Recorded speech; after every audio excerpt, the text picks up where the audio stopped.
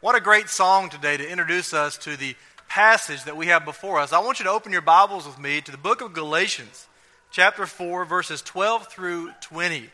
Book of Galatians, chapter 4, verses 12 through 20. A moment ago, as they were singing about God's love never failing, never running out on us. It's such an important truth to remember because there's so many times we find ourselves away from the will of God and we think that maybe He has abandoned us or He's turned His back on us.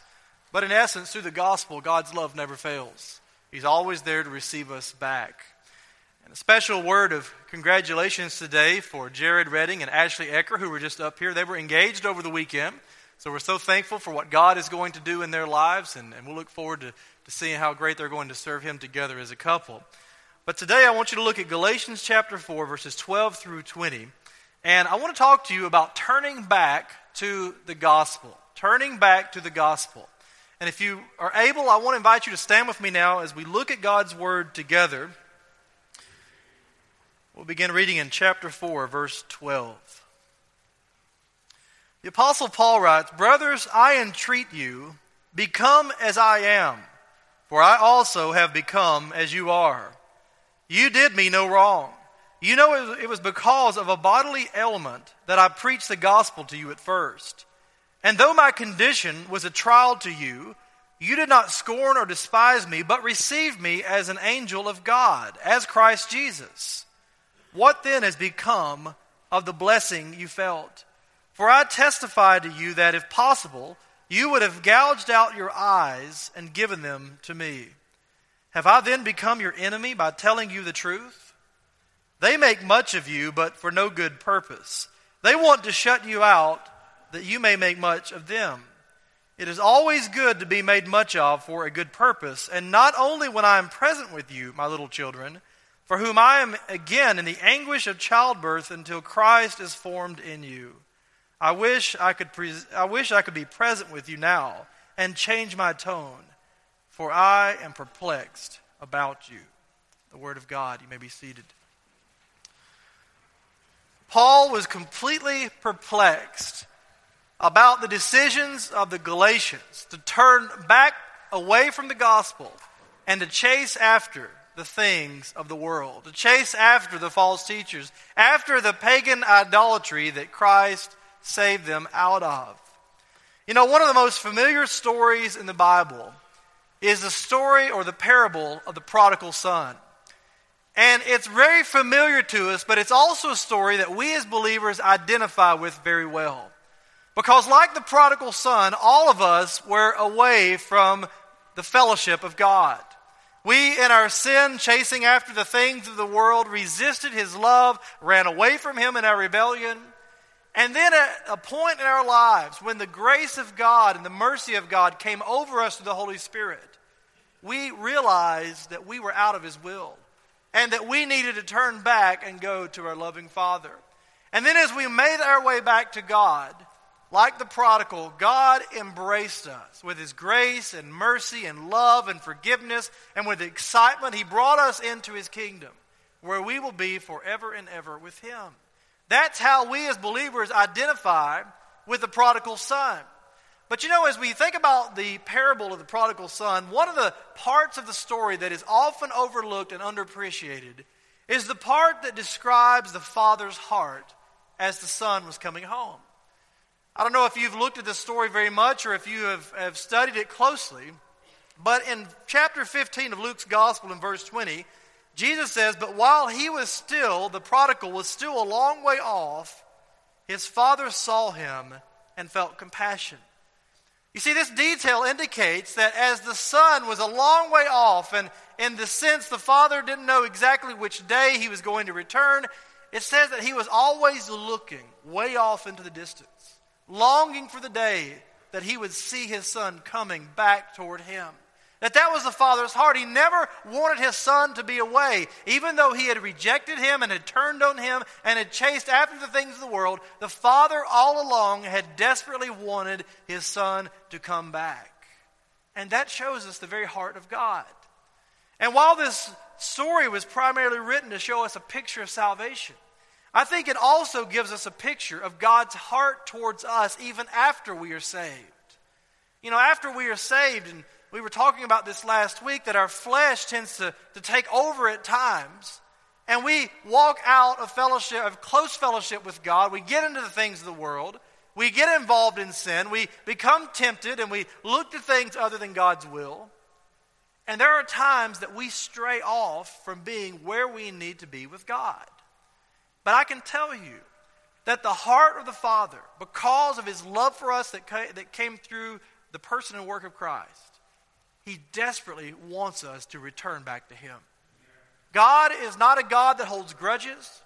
He doesn't want to punish us more than we need to be punished. He doesn't want to make us go through things that will keep us away from Him. The Bible says that God allows us to go through consequences. He disciplines us in His love. But at the same time, He urgently wants us to come back to Him. That's the will of God. He never wants us to be away. He always wants us to be in close fellowship with Him, to where we worship Him and serve Him and obey Him and love Him as we should our Heavenly Father. And God wants that in our lives. You know, I'm often reminded of the heart of God when I read the book of Ephesians, because in chapter 4, verse 30, it says that when we are involved in sin, that the Holy Spirit of God grieves over us, that He is saddened by what we've done. God wants us back to be with Him. And that is the heart of God. And you know, it's interesting that the heart of God toward His wayward children is reflected right here in the heart of Paul toward these wayward Galatians. As we've been studying this letter, we know by now that the Galatians had made a very bad decision to listen to false teachers, to turn back to the things of the world, to get out of the will of God, to trust in their own works and own righteousness rather than the righteousness and perfect works of Christ. They were walking out of the direction of God's will.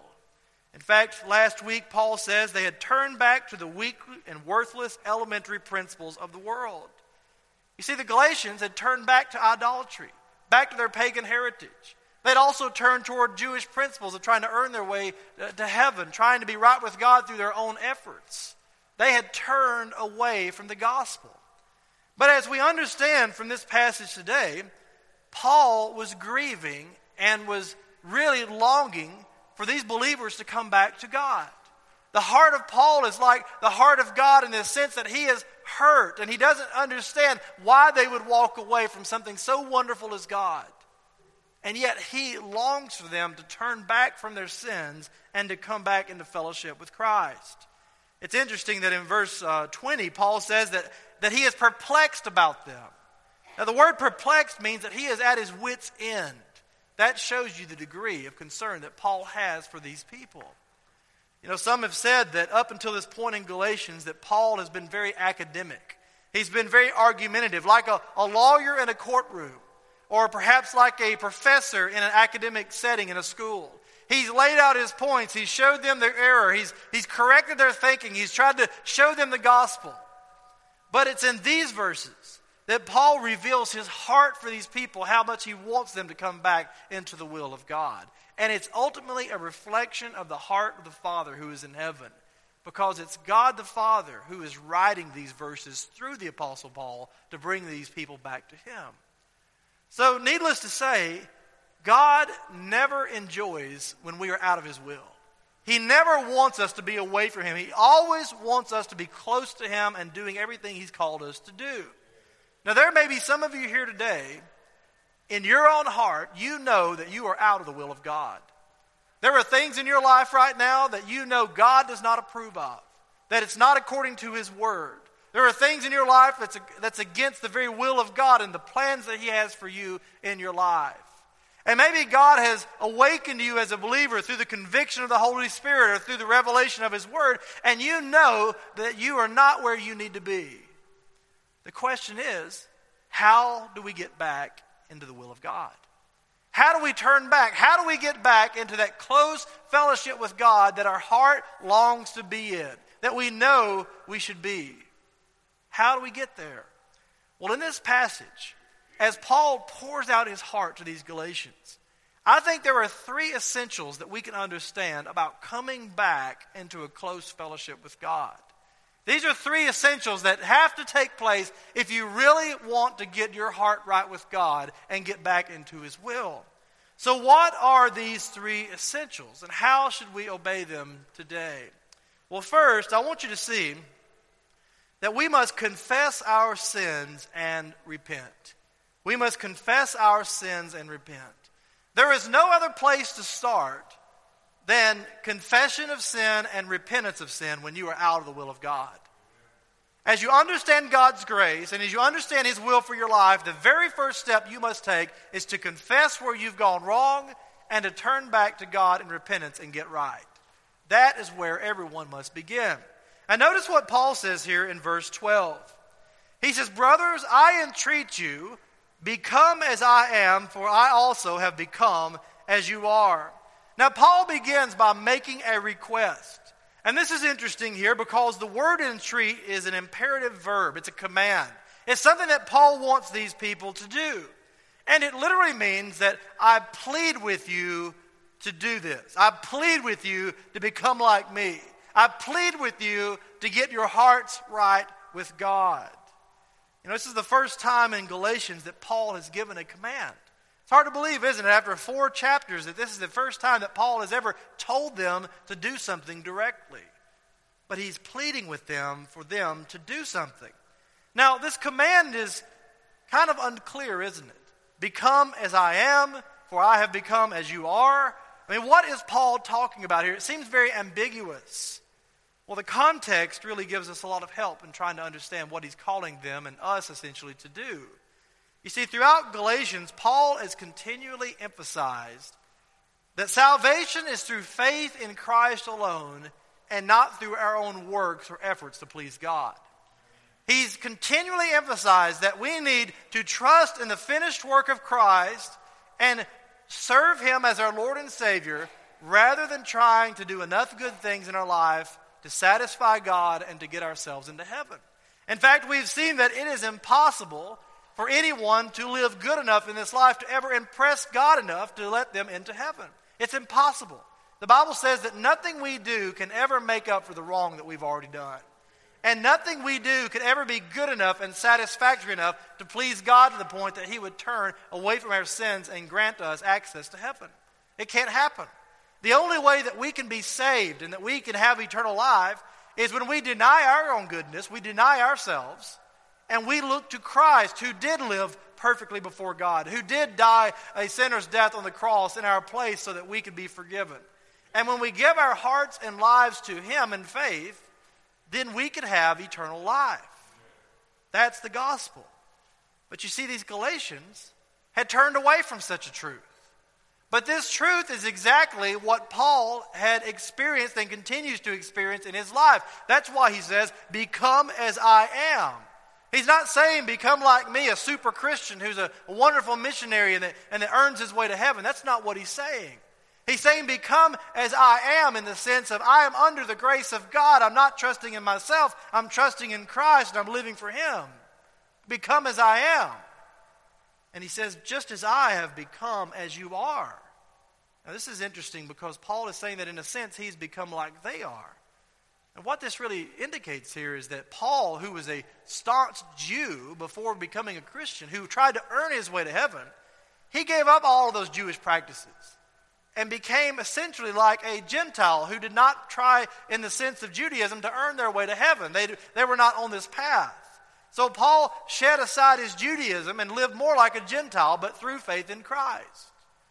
So when you think about what Paul is saying here, he wants them to turn away from their pagan idols.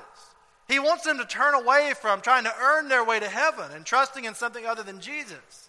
He wants them to turn back to the gospel, turn back to God, turn back to trusting in the Lord Jesus so that they can not only be saved, but they can have the most joyous and wonderful life on earth that they could possibly have, living in the abundance of life that Christ promises.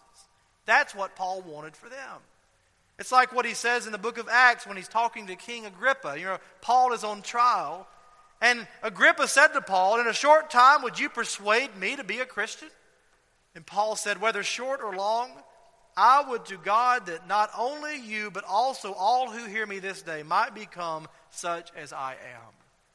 He's saying he wants them to become back into close fellowship with God through the gospel. That's where Paul's heart is. So, in essence, Paul is wanting them to recognize their error and turn back to God. It's that simple. And that's what confession and repentance is all about. About recognizing where we've gone wrong and turning away from those mistakes and turning back toward Christ and getting right with God. You know, this is the first essential for coming back into close fellowship with God. And, you know, one of the great things about the Holy Spirit is that after we become believers, the Spirit indicates in our hearts when we're out of fellowship with God. He lets us know as believers when we've crossed into areas that we shouldn't be in, when we've transgressed the very law of God, when we've done things that are against God's will. And if you're like me, and when I'm involved in something that I shouldn't be in, if there's a sin that comes up in my life, it doesn't feel good.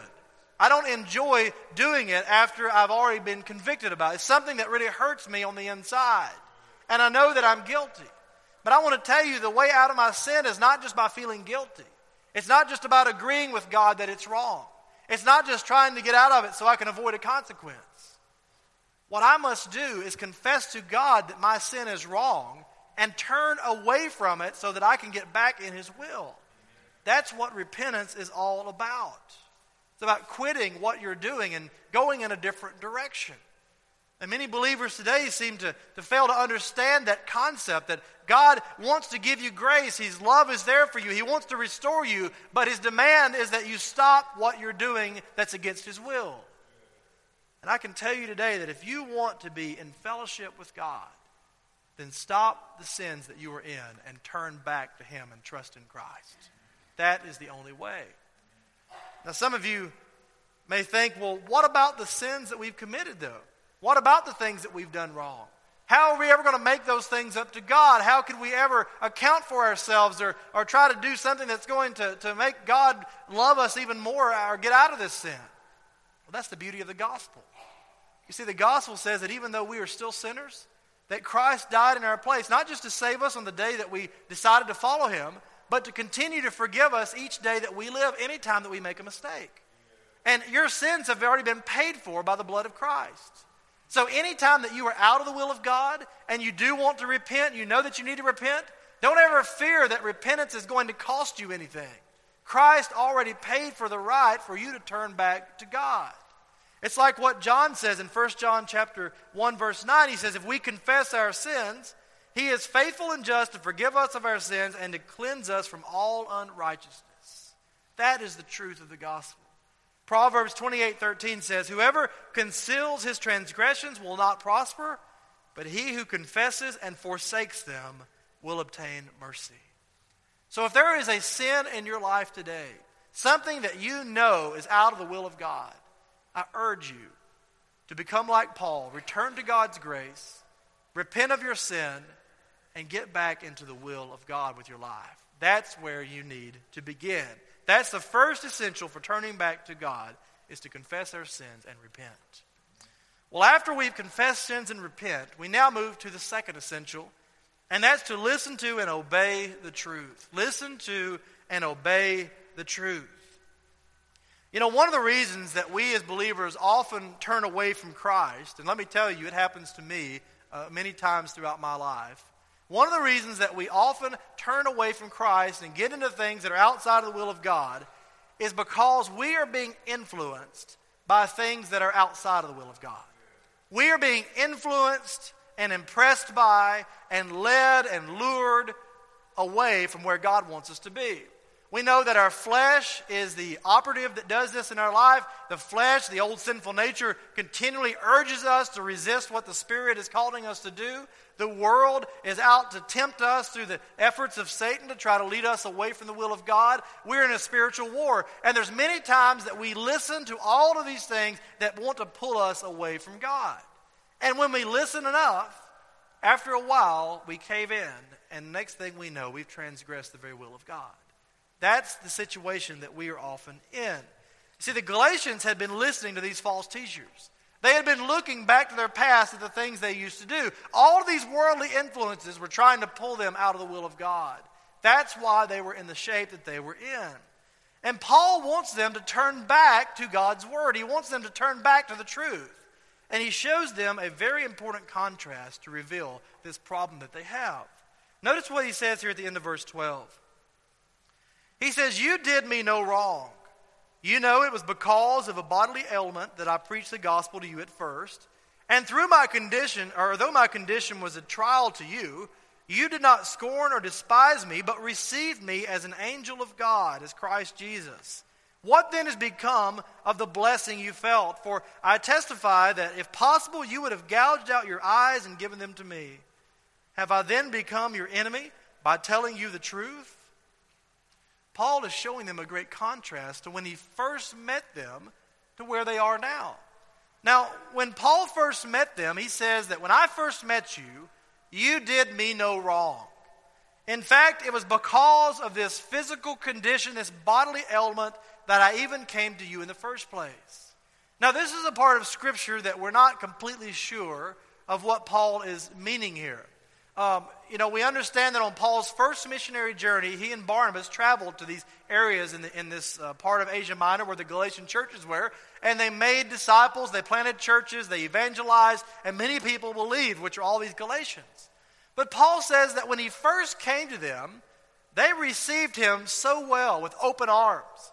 And he said that this is really strange because when they first came to them, Paul was dealing with a bodily ailment. The words here in the original Greek literally mean a weakness of the flesh.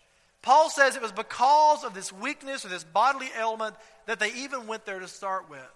Some have speculated that Paul was either injured, he was suffering from a disease, or there was some problem that led him to off course, but in the providence of God, to meet with these people. And that's why he arrived there in these churches. Now, a lot of people have speculated exactly what Paul was dealing with. Some think that Paul is referring to this infamous thorn of the flesh that he talks about in 2 Corinthians, which was given to him by God to humble him continually. Some people think that it was the physical scars that he had on his body from the beatings he received throughout the persecutions, that he was so maimed and his face was disfigured where he had been beaten and stoned and everything, that maybe his appearance is what looked strange to them. Other people believe that Paul could have contracted malaria when he was in the low regions of the lower part there near the Aegean Sea, and that he went up out of the low parts into this mountainous region so he could get fresh air and get out of that area and get rid of his malaria. But I think one of the best considerations are those who believe that Paul suffered from a very difficult eye disease. There's a lot of evidence in the New Testament that Paul suffered with his eyes, that he had some sort of disease or problem, an ocular disease that hurt his vision. I mean, when you think about what we see here just in the book of Galatians, Paul says that when they received him, one of the things that they would have done was to gouge out their eyes and give them to him. That could be a way of just saying that they would have given him anything, but it's interesting that Paul uses his eyes as the example is if his eyes were bad and they wanted him to have new eyes. At the very end of the book of Galatians, in chapter 6, verse 11, Paul says, "See with what large letters I am writing to you." In other words, Paul was writing letters very big on this sheet of paper because he was having trouble seeing. And if you look in the book of Acts in chapter 23, Paul curses the high priest. And someone says, "Paul, don't you know that you're speaking to the high priest?" And he said that he didn't know that he was even looking at the high priest. So apparently Paul had a very serious problem with his vision or with his eyes. And that's what led him there to the Galatians. But one of the things he says here, though, is even though his condition was a trial, you did not scorn or despise me, but received me as an angel of God, as Christ Jesus. Now, why would they scorn Paul, or why was it a trial to them? Well, you see, in ancient times, when a person appeared to someone else who had a lot of physical difficulties, deformities or problems or diseases. In those days, there wasn't a lot of medical treatment, so they had a stench about them many times, and there was a lot of things that were just not fun to look at. That people assumed that the gods were angry with these people, that somehow they had been under the vengeance of God, that God's judgment was upon them. So they would not receive them. In fact, they would scorn them or despise them in their presence. You remember the boy that was born blind in one of the Gospels where Jesus is talking about this child that was born blind, and the Jewish people assumed that his parents did something wrong that would cause this. That was the modern way they viewed things, which was obviously wrong. But Paul says that rather than casting me out, punishing me, putting me away, scorning me, you actually received me in as an angel of God. Now, it's very interesting because an angel is normally a messenger of things that are good. People look for angels to bring them truth. So Paul says that supernaturally, whereas you were supposed to have rejected me and turned away from me, you actually received me as a messenger from God. You received me just as if Jesus Christ himself had walked right into your church and started preaching. Isn't it amazing to see the power of the Holy Spirit? That as Paul was in a position where no one should have listened to him, that God opened their hearts to receive him just as if Jesus Christ was the one preaching? Doesn't that tell us and remind us that any time that we feel God leading us to share the gospel or to talk with someone that we may not know, that it's not about our performance or about how we look or what we might say, but God is going to empower us to have that conversation with them, and he will open their eyes and their ears to listen. That is a very important thing to remember. But you see, this didn't last very long. Notice what he says here in the middle of these verses in verse 15. What then has become of the blessing you felt? What has become of this great blessing? He says in verse 16, have I then become your enemy by telling you the truth? You see, at some point after Paul left, these people turned on him.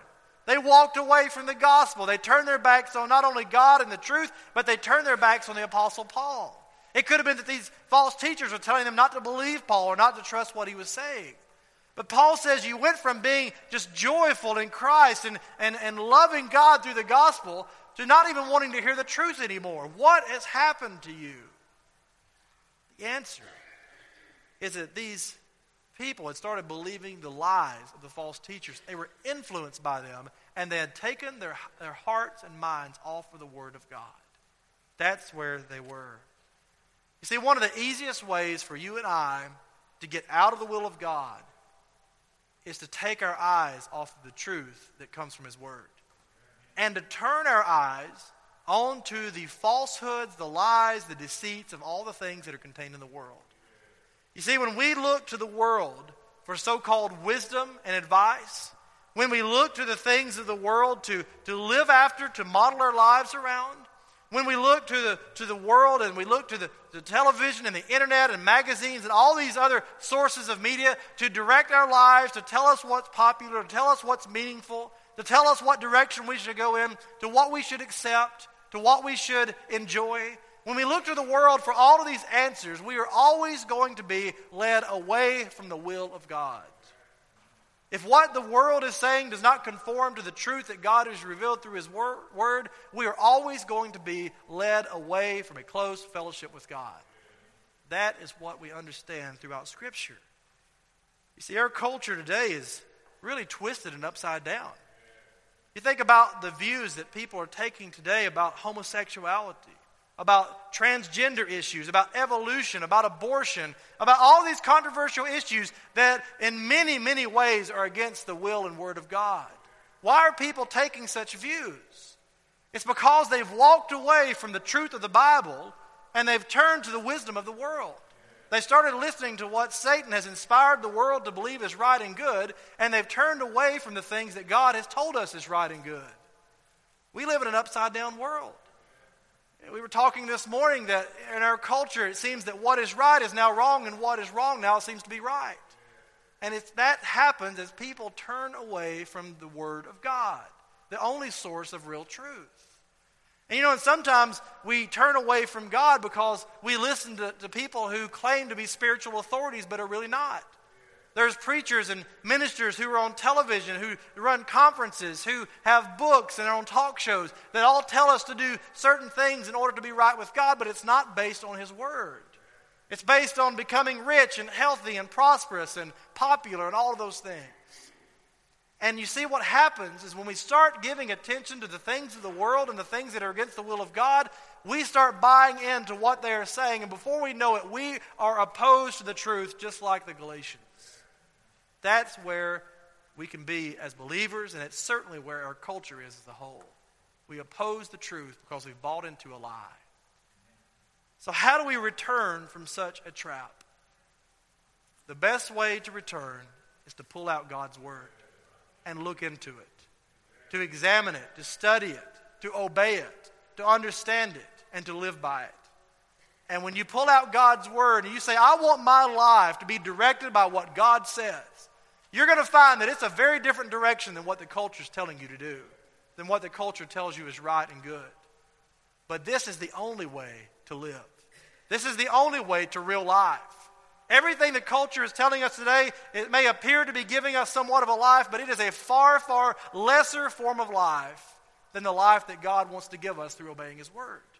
The greatest joy and happiness and meaning that you will ever have in this life comes when you turn to Christ and trust in Him for your salvation and obey what He tells you to do in this world. And not only will you have all of those joys in this life, but you'll have eternal joy in the next life. So if you're wondering today what you need to do to get back with God, I would tell you to repent, but also to return to the Word of God and live by it. Psalm 119 says, your word is a lamp to my feet and a light to my path. And that gives us the direction that we need to go in life. So repentance is the beginning, and it continues with listening to and obeying the truths of Scripture. Well, there's one final essential that I quickly want you to see today, the third essential, about coming back to God, and it's to continue towards spiritual maturity. To continue towards spiritual maturity. You know, turning back to God definitely involves confession and repentance. It definitely involves obeying His word and trusting to live according to what God has told us. But the question sometimes becomes is where should that ultimately lead? In other words, what is the goal when we turn back to God? Is it just to get out of a consequence that we're in? Is it just to make our conscience feel better? Is it just to make sure that people would, quit talking about us or maybe get back and right with people in the church? I mean, what is the goal here when we turn back to God? Well, the goal is not just turning back in the moment, but it's continuing on until we are made into the image of Christ. It's to grow in spiritual maturity. You see, that's the reason we're turning back, is because we want to be just like Christ. And that is the heart that Paul displays here compared to those of the false teachers. Now look what he says in verse 17. He's speaking of the false teachers. He said, they make much of you, but for no good purpose. They want to shut you out that you may make much of them. Now the phrase here, make much, carries the idea of serious interest in someone. And it was even used in ancient times to talk about men courting women, that they really cared for them, they loved them, they showed their affection to them, and they really wanted the women to know that they were very interested in them. And Paul is using this language here to say that when the false teachers came to you, they did everything they could to take a great interest in you. They showed you their wisdom. They showed you their ability to teach. They showed you love in many different ways. They showed you that they cared for you. And they won you over into this false idea by making much out of you. But what was their goal? What was their agenda? He says here in verse 17, they did it for no good purpose. They actually wanted to shut you out, he says, so that you may make much of them. You see, many times in ancient cultures, and even like today, this is how cults are formed. They appear to be good. There's a lot of enthusiasm. They have leaders that are very enthusiastic and that are courageous in their leadership and bold. And they win people over by just courting them and loving them and impressing them with their knowledge. But in the end, all they're wanting to do is take their money from them, to be glorified by them, to want to receive fame through them. That's what the agenda is for many of these false teachers, not only today, but even in ancient times. Paul says all these people are doing, they're wanting to use you. They want you to build them up, to give them money, to serve them, and to glorify them. That's their goal. But notice what Paul says his goal is. Verse 18, he said, it is always good to be made much of for a good purpose. And not only when I am present with you, my little children, for whom I am again in the anguish of childbirth, he says, until Christ is formed in you. Paul says, being made much of is not a bad thing. I mean, that's just encouragement. We want to minister to people and love on them and encourage them. We want to make much of them. But the purpose is so that Christ will be formed in you. It's not to glorify Paul or to make Paul rich or to make him have more accolades. It's so that these people will come and be just like the Lord Jesus Christ. That's Paul's goal. I think it's interesting that he uses the dramatic analogy here of a mother in labor to describe how much he wants these believers to come back to Christ. Just as a mother is laboring and working hard to produce that child in those moments of childbirth, Paul is doing all that he can to deliver them out of this evilness and bring them back into fellowship with God. He wants them to be formed into the image of Christ. He wants them to model Christ in their actions, their attitudes, their decisions, and their love for others. That's Paul's heart and goal for these believers. You know, what is the goal for our Christian lives? What is our goal? Is it to be rich, prosperous, famous, to have everything we need to be comfortable? The ultimate goal for us is to bring glory to God by being made into the image of Christ. That's why God saved us. That's why He's still working with us through the Holy Spirit. That's why He's sanctifying us. And that's why He is going to glorify us in the end. He wants us to come into the image of Christ. And I can tell you today, if you say, you know what, I've got sin in my life. I want to confess that sin. I want to turn away from it. I want to read God's Word. That doesn't need just to last today. That needs to continue on until you reach heaven. You need to continue on towards spiritual maturity until you come into the image of Christ. I love the language he used there about being formed into the image of Christ. You know, as Sadie has many toys that she enjoys, one of her favorite things now is to play with Play-Doh. And I know that a lot of you have seen Play-Doh, and you get in your carpet, and it's messy, and all those kinds of things. But Sadie will take the Play-Doh, and she is now making dresses out of Play-Doh to fit around her little princess dolls. And she makes these elaborate little dresses to put around them, forming that dress into the exact way that she wants it to look. You know, that's a picture of what God is doing in our lives.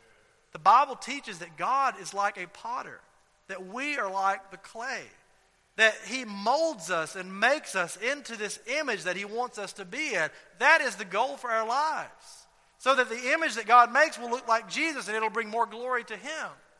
So your turning back needs to continually include you being formed and made into the image of Christ through the hand of God. That's God's goal for your life. And if you're just turning back today to avoid consequences or just to get out of something, that's not the reason to turn back. It's so that you can turn back and be made into the image of Christ and continue to live that way forever. That's what Paul's heart was for these people. It's like Paul says in Ephesians chapter 2, verse 10, "For we are His workmanship, created in Christ Jesus for good works, which God prepared beforehand that we should walk in them." So my plea to you today is to think about your life. Don't think about your neighbors. Don't think about your family. Don't think about who's sitting next to you in the pew. Think about your life. Are you where God wants you to be? Are you living according to His will? Is there sin in your life? Are there things that you're doing right now that's against the will of God?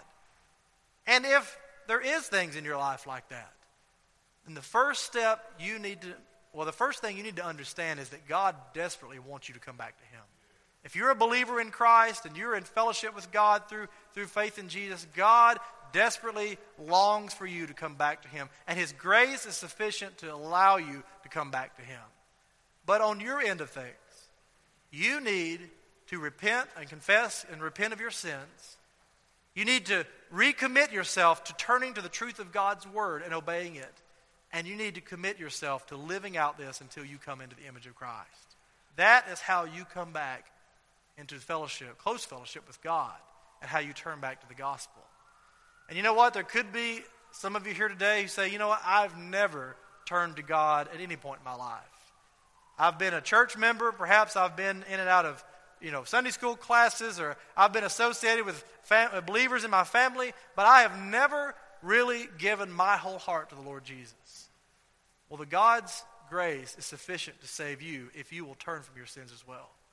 The Bible says that if you understand that you're a sinner and that you know that you have a need for Christ, that if you will turn from your sins in repentance and trust that Jesus did everything that was needed for you to be saved, trusting in His goodness, that God will save you from your sins and give you eternal life. That is the hope that we have in the gospel. And it is for anyone who would turn from their sins and follow Jesus to be saved. And that's the hope that I would have for you today. Father, we thank You so much for this day that we can come and worship You together. We thank You, Lord, for this wonderful passage of hope that we see. Lord, it's not hopeful that we